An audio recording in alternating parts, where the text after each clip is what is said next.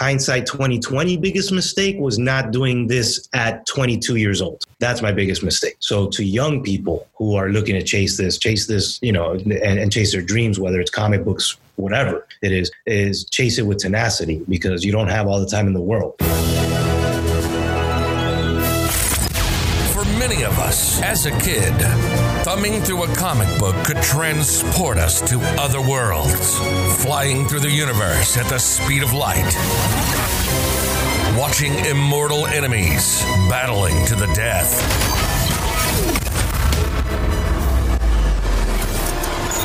And some of us never grew out of it. Welcome to the Under the Mask podcast, where we discuss the super process behind superheroes. Not just superheroes, aliens, horror, thrillers. If you can find it on a comics page, you can find it here. Here, you'll learn how to make comics, from the initial outlines, scripts, and artwork, to printing and putting the final book in a bag and board. For many years, Bill Colomb has written his book, Kinetic, and sold thousands of copies across the nation. And now we're inviting you along for an inside look to the comics process. If you're a fan of comic books, a total process junkie, or just looking for more insight into launching your own book, you're in the right place. This is the Under the Mask podcast, and this is Bill Colomb. Under the Mask podcast, episode 13.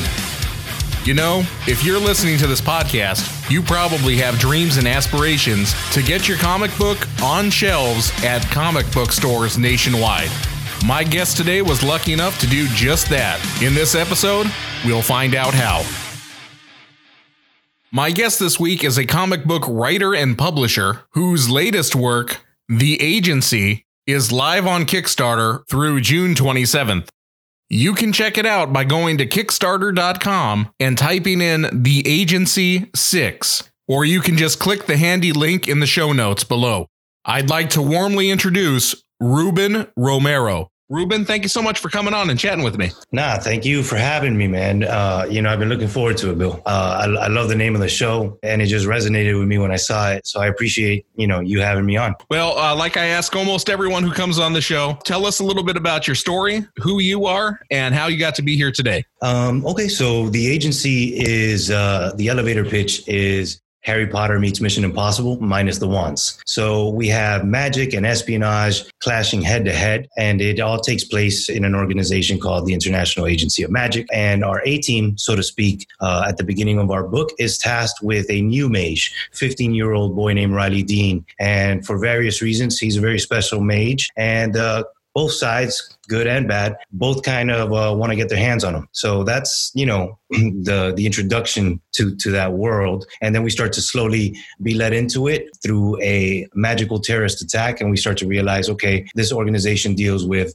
magical crimes, magical terrorism, serial killers, so on and so forth. So kind of like the FBI or the CIA, but for the magical world. And is The Agency your first published work? Yeah. We actually published in 2014, issue 1. And very quickly turned around and published issue 2 that same year. And then we followed up in 2015 with issues 3, 4, and 5.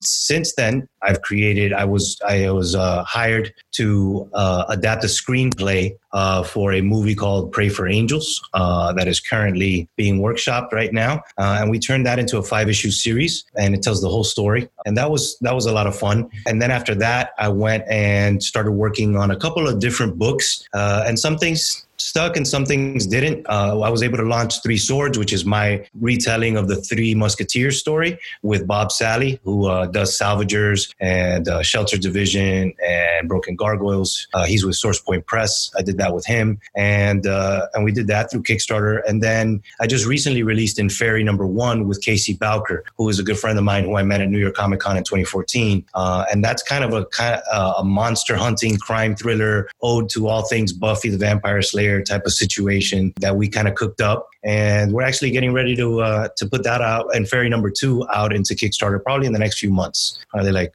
3 or 4 months. What was the initial inspiration for The Agency that got you started writing comics?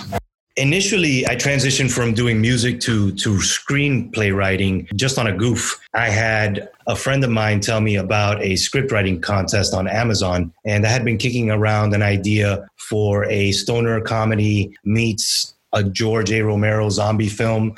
So I had cooked up a movie called Highly Contagious, where it takes a group of stoners and puts them in the middle of the zombie apocalypse. And we come to find out through their trials and tribulations just how efficient and effective stoners can be, even if they do get high. And it was funny, and it got a lot of play and a lot of comments on the contest. Eventually, we didn't win, but that left me with the writing bug. And I had just gotten back into comic books with The Walking Dead. Robert Kirkman had hooked me, and I was just reading month in, month out. And I wanted to create something and write something. And my best friend, Roger Cabrera, who lived with me, he was my roommate at the time, was like, why don't we do a comic book? And I was like, all right, well, what are we going to make a comic book about? And we just sat there and kind of tossed around ideas. And he's like, have you ever heard of a mage? And I was like, no, what is that? And he broke me down on what a mage was. And I was like, okay. And so we started building the concept, and I immediately thought, what would the real world be like if magic was real and known about, just an everyday common thing? And I immediately thought, of course, people would use it to their advantage, weapons, thievery, just the most awful things, because just as we're capable of being really good, we can also be really bad. And we see that in the everyday world. So I thought, well, we would need something to police that. We would need something to kind of control the bad side. So we, got together, created the International Agency of Magic, and that's where it was born. And honestly, I just really love Harry Potter. And Harry Potter, after Potter left the theaters, and I had read the books multiple times, it just kind of like left a hole in my heart. And I was just like, well, I want to do something like that. I want to tell a story like that about, the kid in all of us who gets involved in a way bigger adventure than we were ever ready for. So that's where the agency was born. Yeah, it's nice to find a way to go from being a fan to actually writing something. A lot of people go through that. Right. Yeah, it's definitely something that by far I'm not an expert, but honestly, I've been honing my craft and trying to perfect my storytelling since 2014. Honestly, coming back to the agency and doing issue 6 after taking so much time away from the world has been really refreshing. I've also gotten the opportunity to bring on a new artist whose name is Sylvester Aguilar, who's doing an incredible job. The look and feel of the book reminds me of everything I loved about, the early 90s in comics and throughout the 90s. It just kind of almost on that line of animation series, but still feels comic booky or looks comic booky. He just brings a dynamic to that art to the agency that we don't see in issues 1 through 5. We have a different take. Eric Coda, who did issues 1 through 5, is more cinematic. He does a lot of storyboarding. He did the storyboarding for Daredevil and Jessica Jones on the Netflix shows. And he just did a piece for us for the Kickstarter. It's almost like a painting. So he has a very unique way of doing comic books. So it's really awesome to be able to kind of merge these worlds now. And even though we have a different look and feel, it's still the agency and one that I built in 1 through 5, but it just, looks different. And I think that's good for, coming back, so to speak. And how did you go about finding your art team? Well, Sylvester I've known for a long time. I had to think about that for a while because I was like, wow, how did I meet Sylvester? And I was thinking, did I meet him on DeviantArt? And no, I did not meet him on any sort of DeviantArt. He's actually a friend of a friend. My ex-wife, who is also was one of the creators of the book in the first volume, she was friends with Sylvester, and we met. And back then, when we first started the book, he was going to be the original artist, but because of life and time and the way that we wanted to do things and push, he just didn't have the time to draw the book. So we went a different route. That route didn't work out. And then we ended up finding Eric, and Eric was a blessing. I mean, issues 1 through 5 are beautiful. They are almost storyboard-like in the way that he does things. The action sequences are really smooth. Sometimes, especially in comic book reading, with fight sequences, you can kind of get lost in the panels and what is what and who's doing what. But he has a really clear and dynamic way of kind of punctuating and accentuating those fights and those moments. So it was really, it was really awesome. It was really awesome to create those first 5 issues with him. And our colorist right now now, Avery Ferdinand, which in the first 5 issues was Ross Hughes. We also have a new colorist. Ross Hughes did a lot of work for DC and things like that. And just because of the way things were going and things like that, I couldn't bring Ross back. But I did hook up with Avery Ferdinand, who did an amazing job on Inferi #1. If you've seen that book, it's just a great job. He does a really great job at keeping that dark tone in a world where we're surrounded by monsters and we're hunting monsters. You know, not everything is meant to be bright and poppy, but sometimes things can get a little muddy. And he does a really great job again at his craft. So I thought, why not bring him onto the agency? It kind of fits that tone. Let's see what he can do with it. And I sent him a few pieces, and he just blew me away. And Avery, and like I said, Avery I met through Facebook, I believe, if I'm not mistaken.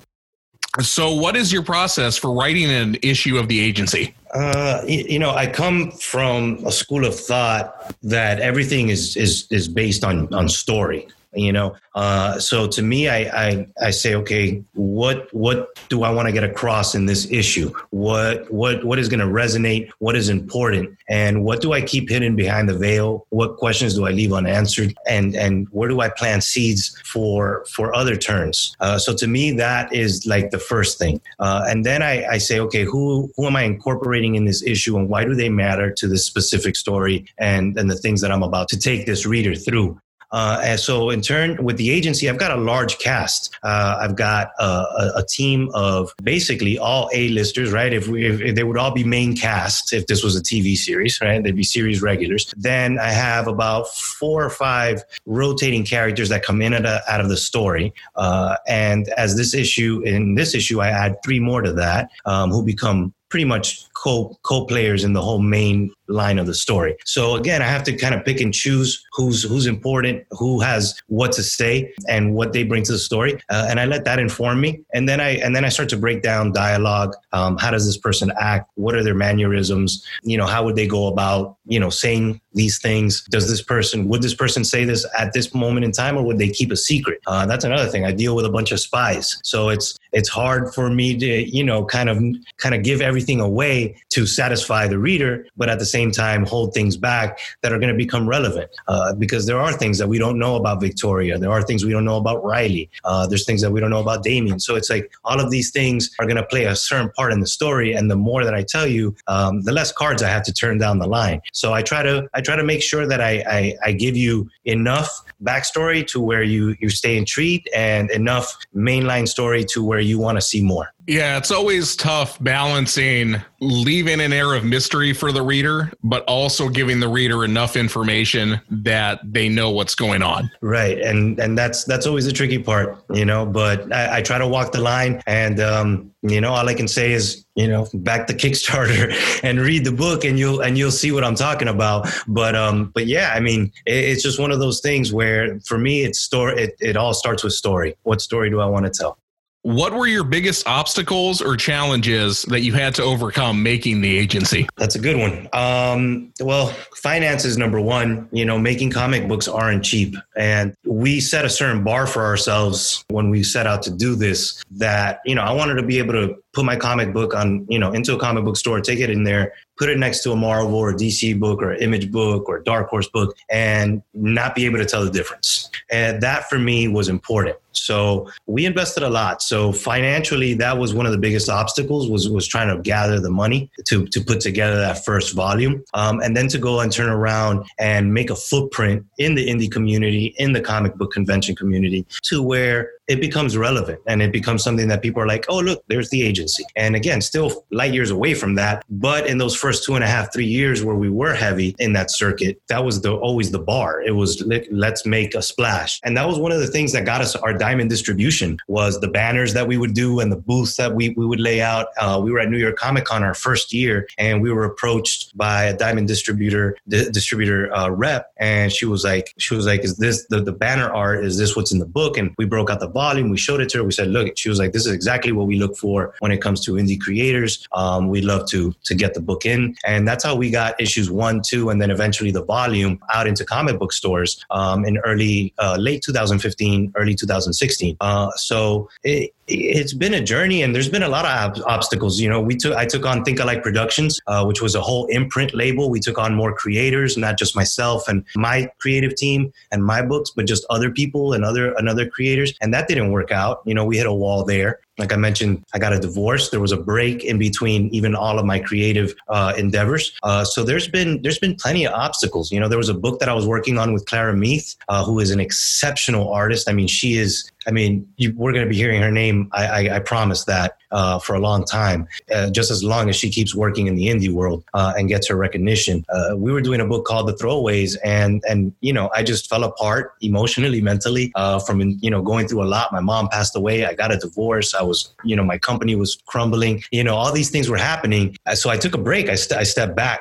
And then that gave me a new appreciation, and I rebuilt myself and kind of said, okay. And Three Swords was my first endeavor back. And then I had another kind of setback in my family. And then I just came back with Inferi, and now I'm here with the agency number 6. So there's been a lot of ups and downs, but one thing that has remained constant in my life has been my passion for creating, for writing, and most of all for comics. Did crowdfunding help mitigate your financial obstacles? For the most part, I've only had Three Swords and Inferi as kind of bars, and they were both fairly low Kickstarters. I had, me and my partners had already invested a certain amount of money. We weren't looking to make our money back. We just wanted to get the book out there. So right now, I think it's been about 50-50, if not, probably less, probably less positive than that, but I want to stay positive. But it just, the truth of the matter is that I think that in the beginning, unless you have a very large following, or you're putting out something that just has these kick-ass rewards, really awesome, and everything is just clicking, and you fund for like this large amount or overfund for a large amount. I don't know if anybody's making money off of Kickstarters. Like I know a lot of guys that fund and overfund, and a lot of them, between the rewards, the shipping, and getting it out, they're breaking even because they're investing just as much as they're getting.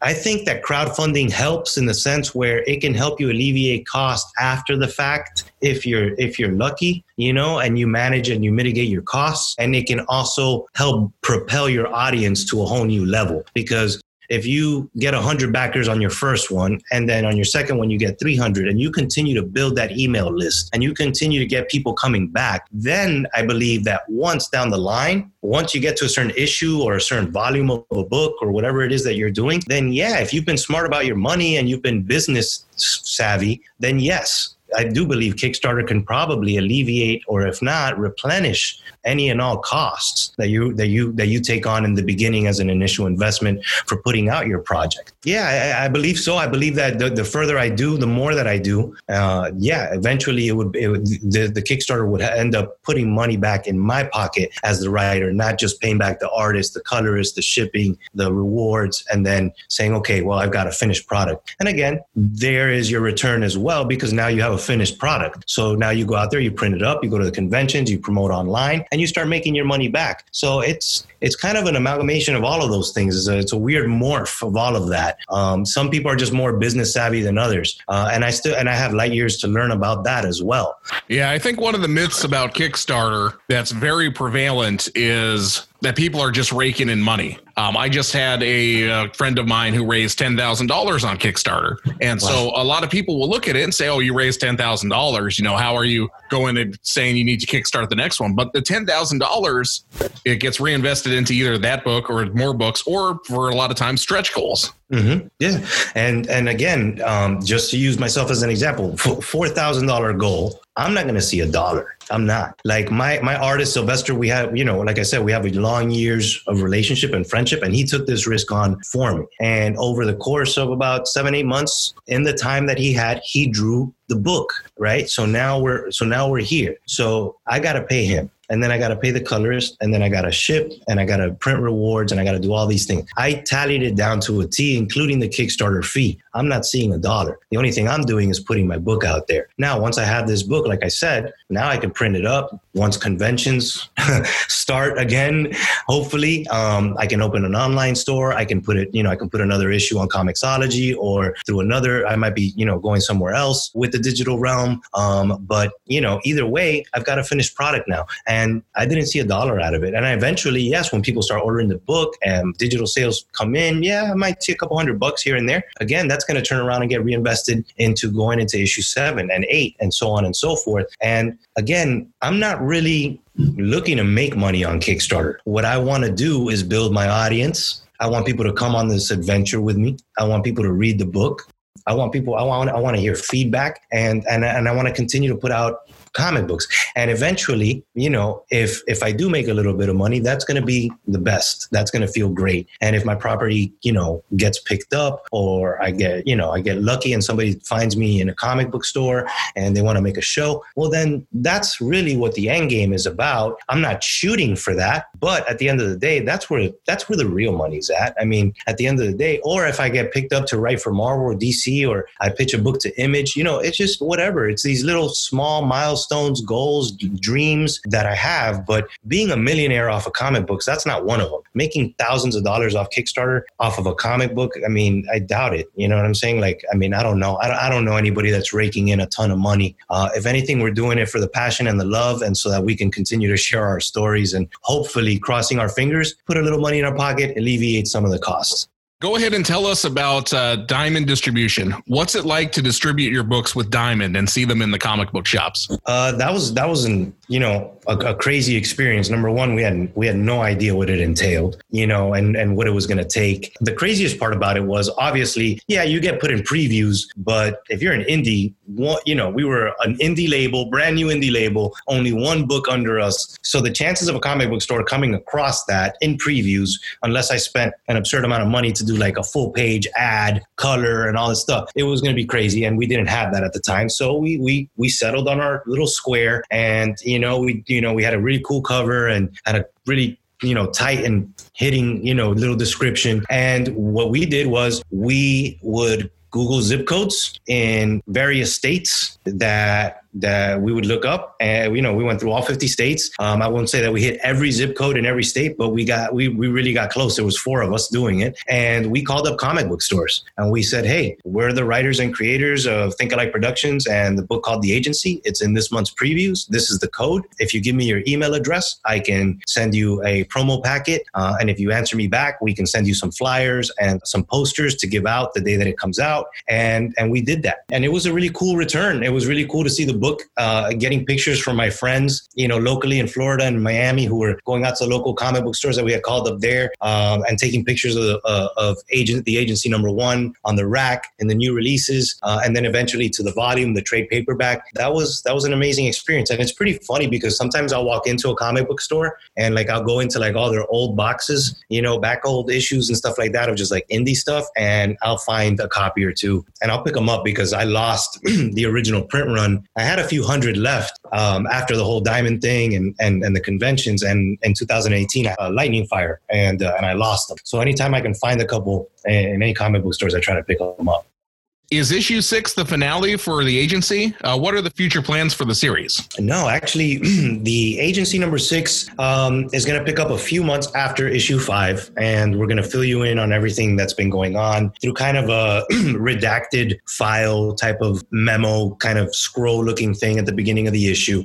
And then we're going to dive in. And issue 6, actually, like I said, introduces 3 new characters. It opens up the world of not only our agents, because our agents, again, have dealt with mages and there's sort of rules where you're a conjurer, I'm a healer, you're a staffer, you're a censor. Riley now breaks those rules. And now these 3 new characters come in, and they're kind of they're old school, man. They're kind of like this ragtag D&D clan from the old world of magic. And they're from a different, they've been hiding in this different realm, waiting to be able to meet Riley and, kind of take him on his next journey, on his next steps. So no, the issue 6 is definitely not the finale. I do have an abridged version where I end it in 12 issues, and then I have one where I can end it in 24 issues.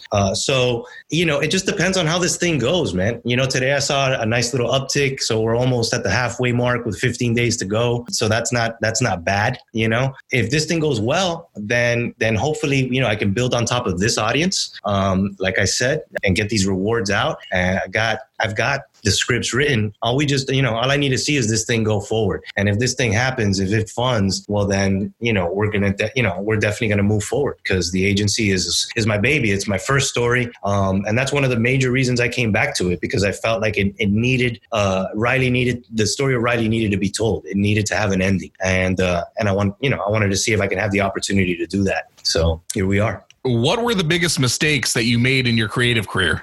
Okay, so that's probably the easiest one, is starting Think Alike Productions as a imprint, as an indie label. We knew nothing about the comic book world. We were just enthusiastic, and we saw an opportunity where there were other people like us who were trying to do the same thing, and we wanted to kind of help them, because we had seen the success that we had seen within the first year and a half. I had pitch meetings at Image with the agency. We got picked up by Diamond. We had a volume in a year and a half, almost, in little under 2 years. So it was something that we felt like, wow, maybe we can bring something to that game. Maybe we can do something for other creators. And then it became about managing time and managing creators and getting their books and sending them press packets and logos. And, are you going to run my Kickstarter, or are we going to run the Kickstarter through Think Alike, or are you guys going to run it? And how much am I getting this? And how much, and it just became a business. And that strained all relationships. And that was initially a lot of where the source of the downward trend came from, because we took on too much too fast. So that's my biggest mistake. Hindsight 2020, biggest mistake was not doing this at 22 years old. That's probably hindsight 2020. That's my biggest mistake. So to young people who are looking to chase this, and chase their dreams, whether it's comic books, whatever it is chase it with tenacity, because you don't have all the time in the world. But yeah, I think creatively so far is that, and bailing on Clara Meath. Even though people say, oh, well, Ruben, you weren't mentally stable, your health, you were having anxiety and you were dealing with your mom's death and you weren't to me, that's no excuse to let down an artist who put in amazing work and did amazing things for the book. Our Kickstarter ran into some trouble, and I was already on the verge of, breaking, if we're being honest here. And it kind of just threw me off, and I canceled it, and I kind of just backed off, and I told her I wasn't able to do anything at the moment. And we never really, reconnected. I mean, we've talked since then, and I've apologized, and she's accepted my apology, and she understands what I was going through. But to me, that was a mistake. I should have found a way to suck it up and push through and say, hey, if this doesn't work, we're going to relaunch and we're going to do it this way. Because truly what she created was a masterpiece of art. It's a beautiful book, sci-fi, very 80s nostalgia, very ambient entertainment, ET type of situation, fish out of water. It was just very beautiful, and the art that she did was gorgeous. So those two things, taking on too much and letting down Clara, I think those two things I feel like are my biggest mistakes as a creator. I see a lot of creators that are doing 3, 4, 5 series sometimes, and man, I just wonder how they have the time and energy for it, because I'm doing my one series. I felt like I was treading water for a long time. Oh yeah, no, and again, the only reason I'm able to do in Fairy is because I have a co-creator. I have somebody else. Casey will handle the creating of the Kickstarter. He will math out the rewards, the Kickstarter percentage. He will tell me, hey, we need A, B, and C. Like, he does a lot of the work. Plus, he's the co-creator and co-writer. So, we hammer out the story. I write the script. I send it to him. He does his edits. He gives me his notes. I do some more edits. I take his notes. I apply my notes, send it back to him. Again, rinse, wash, and repeat until we come together on a full issue. And then we send it off to the artist. And then so on and so forth. We, bounce ideas, maybe we should do this with the art change. But again, it's somebody who else alleviates the pressure. So I can do the Agency 6 now, God willing, fund, get the rewards out by, where are we in June, get them out by the end of July, early August, and then be ready to run in Fairy 2 in October, So it is, some people can do it, but I see some people who are doing the one-man band show or the one-woman band show, and they've got their hands in multiple series, and I'm like, whoa, that's a lot of work. I don't, plus you're writing, creating, plus shipping, running Kickstarters, it just seems like a lot of us, constantly on the hamster wheel. But again, that's a, if they're fulfilling and they're doing what they say they're going to do, then more power to them. That is a work ethic I admire. Hopefully I can get there to where people, trust me enough to say, yeah, Ruben just ran a Kickstarter, but this other story that he's running, a month later, that's good too. I don't think I would ever do it that way, but to each his own. I remember one time at a convention, a creator I hadn't seen came up to me and they said, when do you find time to sleep? That year, that was last year, and I had done something like 35 conventions that year. The year prior, I did 24. I mean, I was just hitting the convention circuit, going anywhere that would have me. Right. And I looked at them and I'm just thinking, you're running, I think, three anthologies that were going on at about the same time. Right. And I just looked and I said, that when I'm on the road, my productivity goes way down. Because I'm selling books, but I'm not going back to the hotel after 10 hours on my feet, just selling books, giving my pitch to everyone. I'm going back to the hotel and I go to sleep. Right. Nobody's writing. I mean, even though I actually got yelled at one time because of that. I got home from New York Comic Con one night and tried to stay in the living room to write. And that didn't go over so well. But, like I said, sometimes people have like really weird, quirks and things like that. And I myself, I find myself to where I want to build something that I could leave for my son, So it's like the work ethic and tenacity that takes, well, it takes more than even what I'm doing right now. So it's like, I just want to, be able to do that. So everybody does things differently. When we were doing conventions, I wasn't, I'm not going home and thinking of my next idea. I'm thinking of, well, we got to do this and we got to reprint that and we got to go to the next convention. So it becomes a business. So if you just treat it like, okay, I write, I create, and I put it out in the world, or I kickstart it and then I'm off to the next one. Well, some people, and you're not doing conventions and all your stuff is online and you kind of stay in that bubble. Then maybe it could be easier, I imagine, because then you're not worrying about having to go to, do the tables and do all that stuff and take up those weekends and those hours that you could be using creating, more of the thing that just kickstarted well, or the next thing that's going to kickstart well. What has been the best moment of your creative career so far? When Stan Lee, rest in peace, asked me to sign the volume of The Agency for him. I went and got in line with a friend who was going to get his autograph. So I was like, I'm going to go with you and I'm going to give him my comic book, and I'm going to tell him what he means to me and tell him that if it wasn't for him, that comic book wouldn't exist. So I went and we waited in line and we got up to him and I said, Stan, I'm bringing you this comic because you're the reason for it. You're the reason comic books are even around and you're my you're the inspiration. If it wasn't for you, The Agency wouldn't exist. And somebody had to repeat everything in his ear. At the time, they were like, they told, hey, he's bringing you the comic as a gift, and he admires you and he thanks you for creating comic books. And if it wasn't for you, he would have never, done the book. And he's like, oh, you did the book? And I said, yeah. And he said, you drew it? And I said, no, I wrote it. And he's like, a writer. And I was like, yep. And he was like, well, did you sign it? And I said, no, sir, I didn't. And he flipped it around and threw a Sharpie at me and said, well, what are you waiting for? I signed it and I gave it to him. And that was that. I don't know if he ever read it, probably not, or where it ended up, but it was a moment that I'm never going to forget. And in my mind, in my head canon, he took it home and he read it cover to cover and loved it. So, that's that. So yeah, that's probably that. And of course, holding my comic book for the first time, man, getting that first issue in my hand. I'm actually getting emotional thinking about it because I feel like it's pretty surreal that I actually even did that.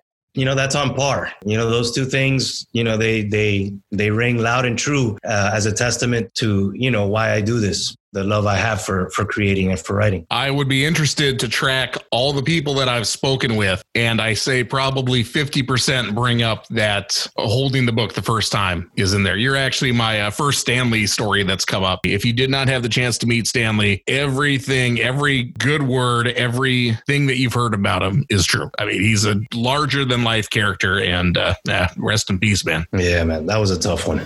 What was the best advice you received starting out? I'm going to be real honest with you, man. I never got advice.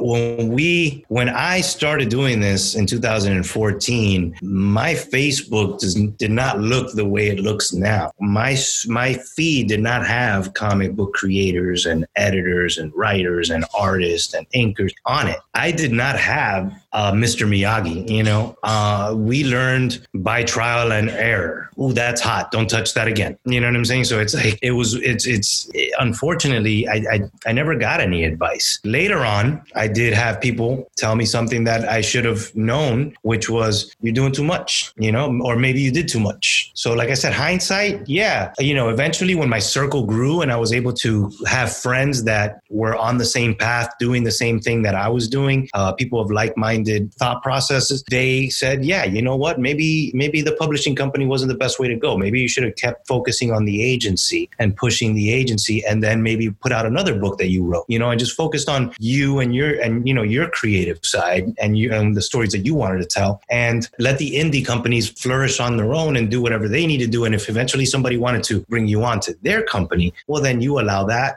or you see what that's about. But no, nobody early on, nobody told me anything.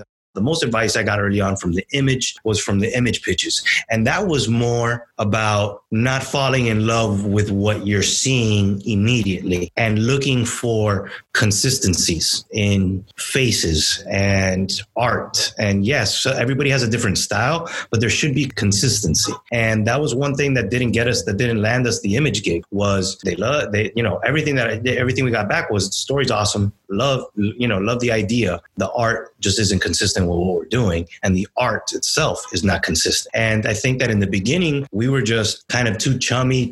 And this is not to say don't build relationships with your artist, but don't build friendships first to the point where you feel uncomfortable telling somebody, hey, you know what? Victoria looks like this on page 6, but she looks like this on page 10. And that doesn't match, I get it. It's a different angle or whatever, but she just doesn't look, so if things aren't right, you got to be able to speak up. And I think that eventually was our downfall with our second artist, not Sylvester, who's the original, but our second artist, to where we got too close to him and we became friends, and we had a hard time articulating with him what we wanted. And he was a great artist too. It's just, what we wanted wasn't coming out. So again, we had to move on. So again, mistakes that you make, investments that you make continuously until you kind of find the right relationship and you can learn how to navigate those waters. So that's the advice I give to people is, yes, build relationships, make friendships, but also remember it's a business. And if you are paying for it, you have to articulate what it is that you want.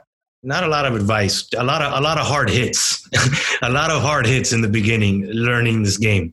A lot of these artists are hungry and they do want to get their name out there. So they hitch their wagon to the writer, just like the writer's hitching, you're picking the artist for a reason, right? You like what you see, it's tight. So it's like, you're both kind of like, you got that whole symbiote relationship, where it's like, you get to be Venom. No, I get to be Venom. So it's like, you both live off of each other for a while, and then eventually you develop a relationship and you become friends, and it's kind of like a give and take relationship. And you got to kind of learn how to navigate those waters. Hey, well, Ruben, I am out of questions for you. The agency is live on Kickstarter right now. It's going through June 27th. Mm-hmm. You can find the agency by going on Kickstarter, typing in the agency number 6. It'll pop right up for you. Where else can we find you out there online? You can find me on Instagram as Random Jedi Solo. That's all smashed together, Random Jedi Solo. Or you can just look for Ruben Romero. Same thing on Facebook. I've got Ruben Romero, the writer page, and then just my regular Facebook, Ruben Romero. Either or, doesn't really matter. Don't be shy. Friend request me. If you got questions about the agency or anything else that I'm doing, if you're an artist that wants to work with a writer, that you might have your idea, but you're not a writer, hit me up. Let's work on it. Let's do something together. And just search Ruben Romero in the social medias and you will find me. Ruben, thank you again so much for coming on and chatting with me. It's been a pleasure. Thank you for having me on, brother. If you know a creator that makes comic books or any other media and think they'd be a good fit for the show, drop us a line at underthemaskshow@gmail.com. You've been listening to the Under the Mask podcast with Bill Colomb. Welcome to the family. If you're a fan of comic books, a total process junkie, or just looking for more insight into launching your own book, you've found the right podcast for you. Thanks for listening, and make sure to like or leave a review. And we'd appreciate it if you'd tell a friend or two. To reach out, visit us at underthemaskpodcast.com. This has been a presentation of Why Comics. Till next time, this is the Under the Mask Podcast, signing off.